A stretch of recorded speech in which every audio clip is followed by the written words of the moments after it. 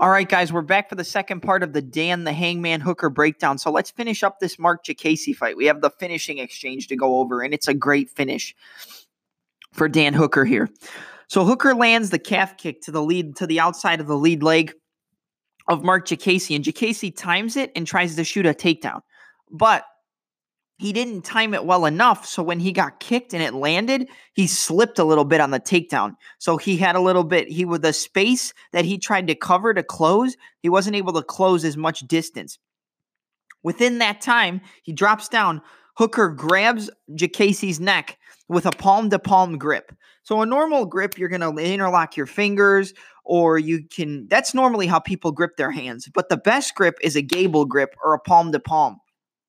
And you can use this in the guillotine as well, and that's what makes Dan Hooker's guillotine so good.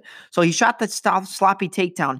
Hooker grabbed Diakiese's neck and grabbed palm-to-palm grip. So you're in a lot tighter to Hooker's body, and you have a lot less space, and you can get a lot more torque on the neck with a palm-to-palm grip because it's so tight and so strong. So he gets the palm-to-palm grip and pushes into Diakiese with all of his weight, and ends up getting into the guard position. So he locks in the choke on the neck, palm-to-palm grip, and locks both of his legs around the back of Diakiese and pushes into him. And then he ends up rotating to his side and putting his hips into it.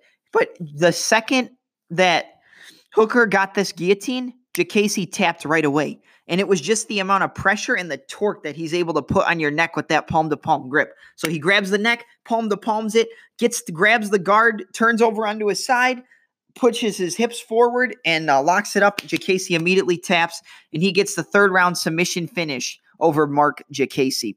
Great finish for him here, and just shows how good his submission game really is. If Dan Hooker gets a hold of your neck, they call him the Hangman for a reason, and he's going to hang you out to dry and put you to bed. Up next, we have a fight that he had against a veteran of the sport, Jim Miller. This was on April 21st, 2018.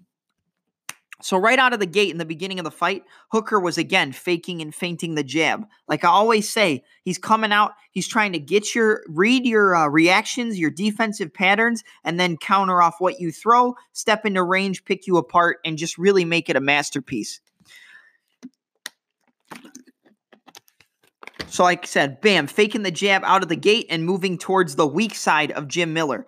You never want to move towards the power, because if you move into the opponent's power, you're just going to add more force when they try to connect with that shot, and it's easier for you to get knocked out. You want to move towards their weak side, so they have to constantly reset and try to move you towards the other direction to land the power, or they have to cut a bigger angle to the outside of their weak side to throw a power shot, or they can also just use that jab or the lead hook and then just direct you into the power. But moving towards the weak side, you want to do that right off the bat. You never want to circle into the power because it just adds impact and it adds force to the shots.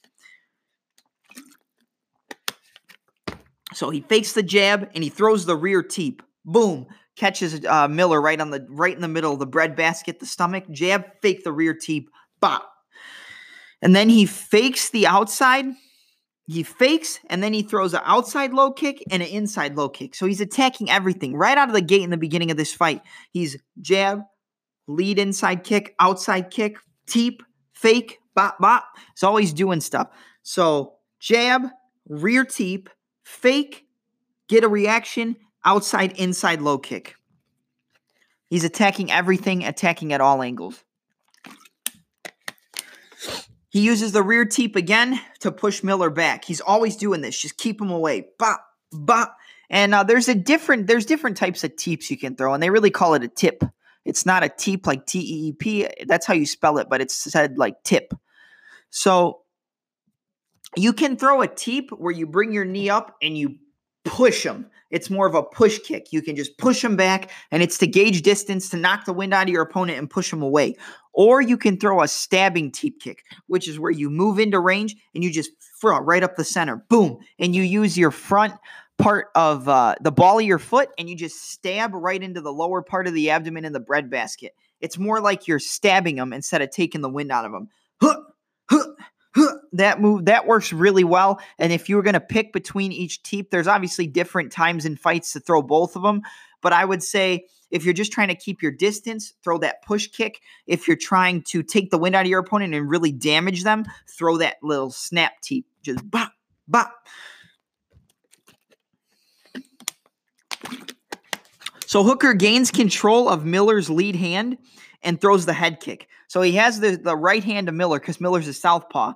Hooker's an orthodox fighter. We've said this a lot. So an orthodox fighter, left leg in front, right leg in back, power is going to come from your right hand. A southpaw fighter, right foot in front, left hand in back, or left foot in back, power in the left hand so you can push off the foot and land the shots. So Hooker gains control of Miller's right hand. You know, I always said he's fighting the lead hand, he's smacking it, he's touching it, and he's gaining control so that he can step into range. When you're able to touch the opponent's lead hand, you know you're in a range where you can land shots on the opponent if you commit to your strikes. If you're outside of range and you go to touch the lead hand, you're not going to be able to, but you'll know that you're not in range because you can't touch it. So he gains control of the right hand and then throws the head kick. He's pushing on that lead hand of Miller, which is going to move towards the power side of Dan Hooker, and he throws the high kick. And then right after he throws that high kick, he immediately throws that left jab and angles off. So he jabs and he moves to his left with the jab. This is to not stand in front of your opponent, not be a stationary target, and move off an angle to the outside.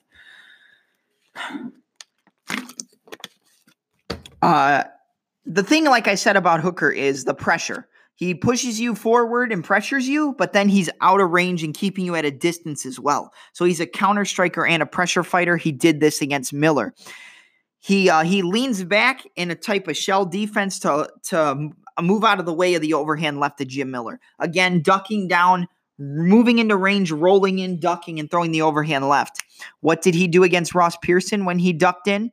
Exactly. We're going to get to that in a second.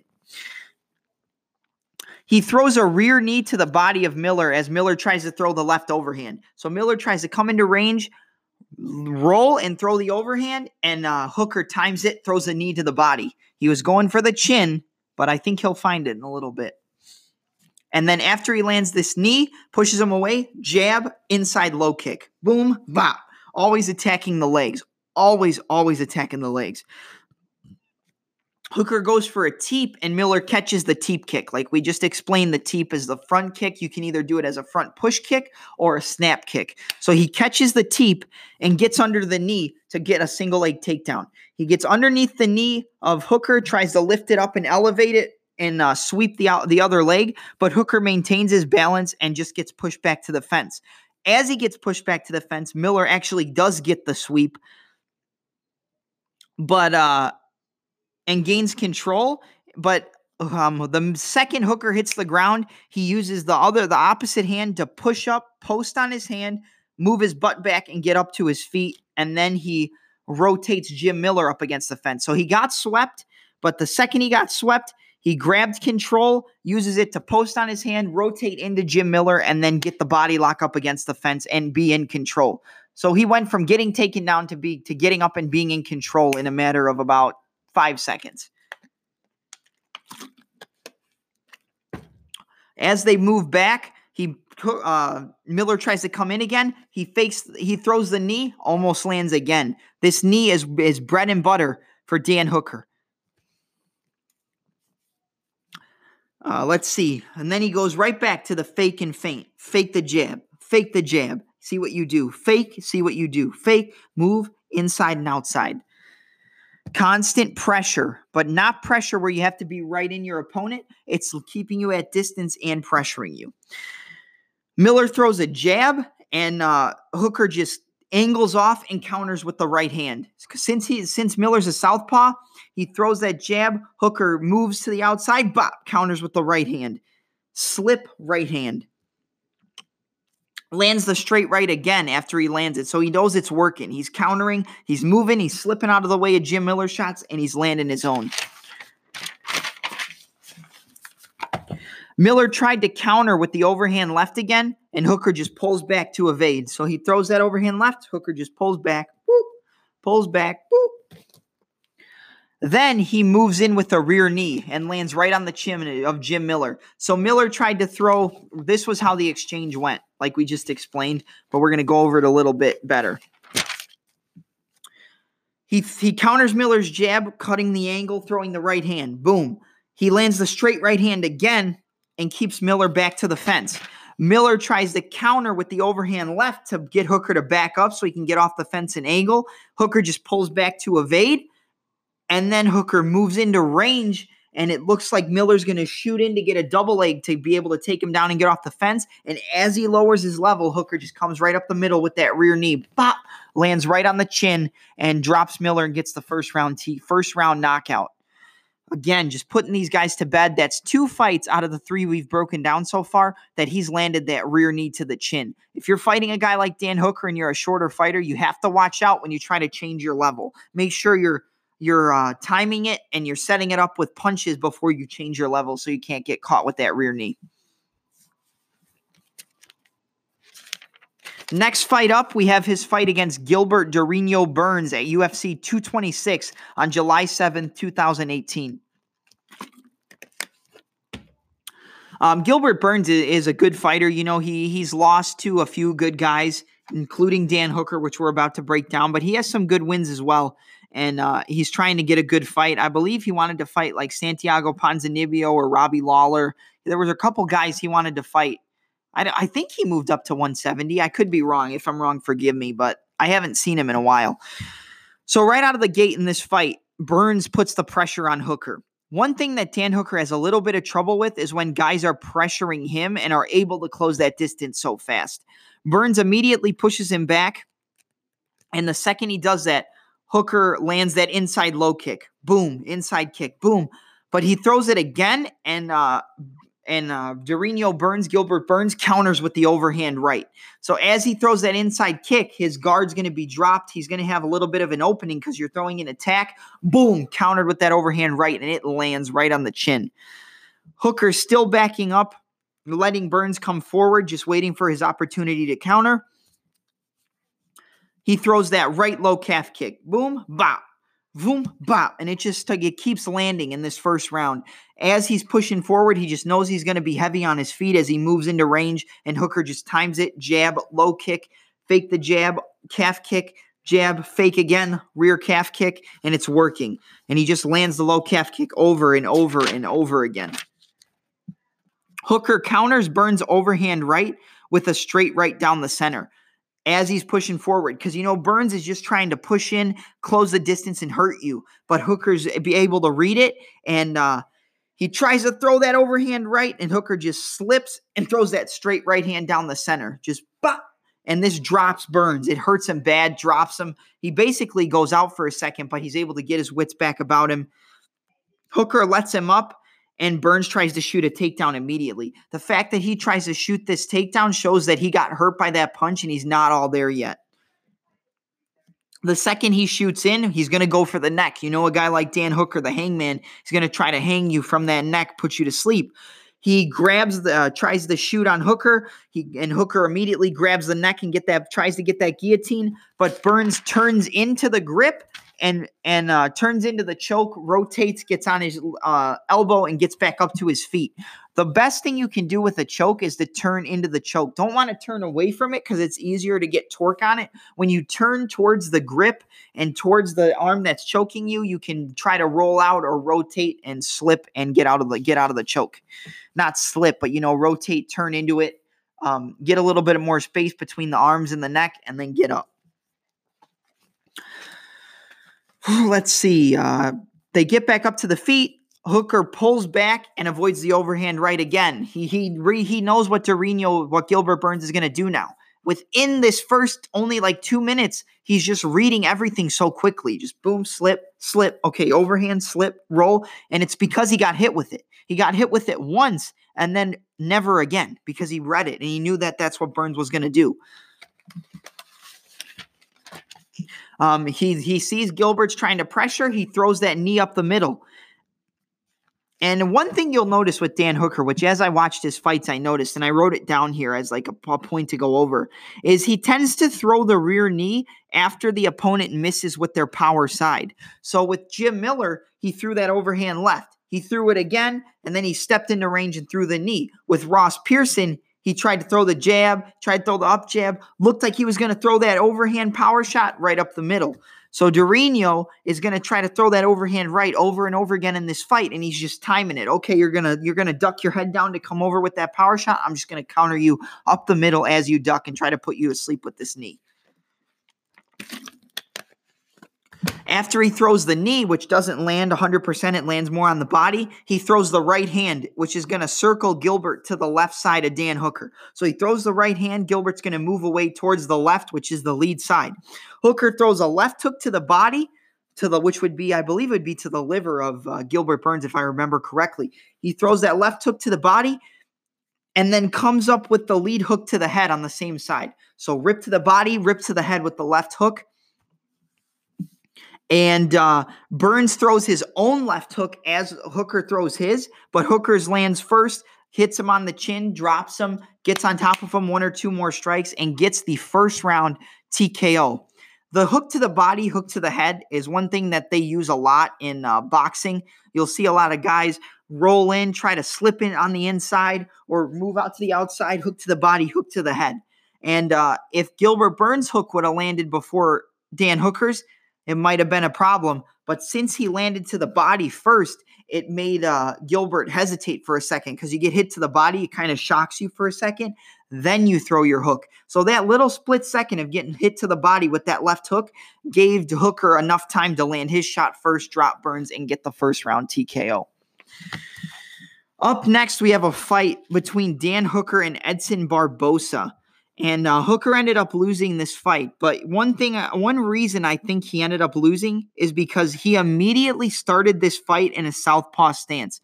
When you fight in a stance that you're not comfortable with, it's a lot harder to defend strikes from the opponent, and you're not as comfortable because you're so used to defending from your traditional stance. You know all the counters, you know all the slips, how to roll, how to read. But when you're in the southpaw stance, everything's the opposite way. So unless you're 100% seasoned as a southpaw, against a guy like Barbosa, who's so quick, so explosive, it's going to be harder to time the slips and time the distance and manage distance because you're in the opposite stance and strikes are going to be harder to defend. He fought in a southpaw stance to avoid the outside low kick of Barbosa. We know that Edson Barbosa is a great kickboxer. He throws really good kicks to the leg, kick to the inside, to the outside leg. And if he's able to land 3 or 4 outside low kicks, he's going to deaden your leg and he's going to drop you. And you're going to be screwed because then you're going to be a stationary target and Barbosa is just going to rip you apart. So the southpaw stance was done to minimize the risk of the leg kicks by only having Barbosa being able to attack the inside of your right leg and not the outside leg. But it didn't work out too well for Hooker. Hooker went back to the orthodox stance later in the fight, and in like the 3rd round, and had a lot more success pressuring Edson Barbosa and trying to tire him out. But so much damage was done in that southpaw stance that even when he switched back to orthodox, the power wasn't in his shots, and he wasn't able to land the power in the right knee and the right hand because his right side was already so heavily damaged. Hooker did end up getting the takedown and maintain top control for a little bit. Barbosa was able to get back up to his feet. This is again I believe this is in the 3rd round. Or the 2nd round, I'm sorry. This was in the 2nd round of the fight. So the 1st round, Hooker really just got pieced up. Barbosa started going to the body more. So in the 1st round, it was just a lot of headshots and leg kicks. He was really attacking the right lead leg of Dan Hooker to get him to not be able to move. And then in the 2nd round, he was going to the body because he knew Hooker wasn't going to be able to move out of the way as efficiently as he was in the previous round. The left and right power hooks were just ripping shots to the body. You know, there's a difference between throwing a straight punch and a hook to the body. A straight punch is you're going to get a lot of power. But with hooks, you can rip a hook to the body. You can just put all your power and rah, rah, rah, rah, and just keep ripping shots to the body, to the liver, to the stomach, and it just is going to take so much air and so much wind out of your opponent. Barbosa's overhand right was working after he started going to the body because Hooker was so worried about the body shots that the overhand was landing up top. And then when Hooker would go to cover his head to avoid the overhands, he would throw that overhand right. This is from Barbosa. He would throw the overhand right, lean over to his left side, and rip that hook to the body. A lot of guys do this. You'll see it. It's probably the best way to set up a hook to the body. You throw that overhand right. Now you're crouched down. You're leaning to your left, and you have all your weight loaded onto your left hip, and you can push forward off that lead leg and land that hook to the body. So boom, boom, land that lead hook to the body. The third round came out. Hooker had already taken so much damage to the legs and to the body, and it was more of the same here. Hooker tried to take down Barbosa and push him up against the fence, and it didn't work. He pushed him away.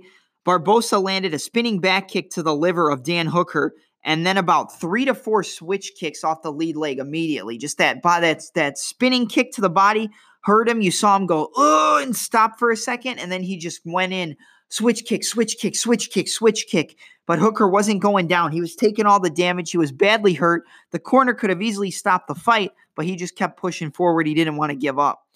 Then after those switch kicks to the body landed, Barbosa went back to what ended up setting up these kicks to the body, which was those hooks to the body. He leaned and landed that left hook to the body, dropped Hooker, and ended up getting a third round TKO. So a loss for Dan Hooker. First loss at lightweight, but he learned from it, and in his next fight, he came back with a vengeance. His next fight, he fought James the Texecutioner Vick. This was on July 20th, 2019. Right out of the gate, again, this is a going trend with a guy like Dan Hooker. He's always faking and feigning and maintaining distance. He had to do it more against a guy like James Vick because Vick is so tall. I believe he's like 6'3", 6'4", around there for the lightweight division. He's very lanky, very tall, and he's really good at managing the distance. So Hooker knew that he had to come into range and fake and feint. Boom, fake, boom. See what Hooker was, what Vick was going to do. Was he going to bite off the feint and try to counter when a counter wasn't open, and then Hooker could counter and stuff like that? So he maintains the distance and he lands that calf kick, baby. Calf kick city. Boom, low cut calf kick. Jab, low cut calf kick. Fake the jab, calf kick. Hooker fakes the jab and throws a hook cross. So he fakes a jab. I believe it was a jab, or he faked a kick. He fakes, throws a hook on the same side, which he did in another fight, which we broke down earlier. Fake the jab, throw the hook. He throws a cross from the right hand, and then as he throws the cross, he steps forward into southpaw and lands a left hand, which connects on James Vick's chin. So fake the jab, lead hook, step forward with the left hand, and landed as a power shot after the cross. So let's break this down one more time. I wanted you guys to see this. Fake, hook, lead side, cross, then step forward with the cross, and now your left hand's the power. He lands the left hand. It lands on Vick's chin. He goes back to the cut kick. This was very, very important against a guy like Vick. He's mainly a boxer. He does throw kicks, but Vick is mainly looking to use his hands. So his stance is going to be, he's going to have a lot of force on that lead leg and just try to come into range and pop you.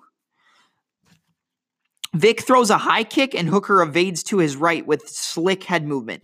I've said this before. He has very, very good eyes, and he's able to read a lot of your shots and see where you're coming from, slip, counter, and move away. So Vick throws a high kick and Hooker just leans back like he always does. Boom. And then he's usually going to come back into range with a counter, and he just leans out of the way of the high kick like it's nothing. Just boom, boom. But when you're sparring and training with guys like Israel Adesanya, Brad Riddell, Shane Young, Alexander Volkanovski, you're so seasoned and so good as a striker, and he coaches striking too. I believe he has his own gym that he coaches classes at. So he's just always, he knows, he doesn't know it all, but he's seen everything. Hooker moves in with a left hook, then sits down and switches stances and throws a power left hook as he moves forward. So hook, boom, lead left hook, sits down, moves his right leg forward as he throws the left hook and throws the left hook again. So he switched into southpaw and threw that left hook. Same punch, but he had more power in the second one because it was his power hand now due to the switch stance. Hooker throws a jab to a lead high kick and then a right calf kick. Again, same side attacks, attacking at all angles. Jab, lead high kick, right calf kick. The lead high kick on the left side is going to direct you towards the right. You're going to have more weight on your right leg. Okay, calf kick. It's going to just add more power and give you more trouble with the movement. The finishing sequence. Hooker threw a left hook, which he knew was landing. That was the most successful punch that he had in the entire fight against James Vick, even though it was only one round. He threw the left hook and then fakes the right hand, steps into southpaw, which he did earlier, and then throws the left hook again. So left hook, fake the right hand, step forward, left hook, boom, catches James Vick right on the chin, drops him. He lands 2 more shots on the ground. First round, TKO. The Hangman is back, baby. Really good performance from Dan Hooker here. And we're going to stop this part here. And then on the final part, we're going to break down his fight against Al Iaquinta at UFC 243. So stay tuned, guys.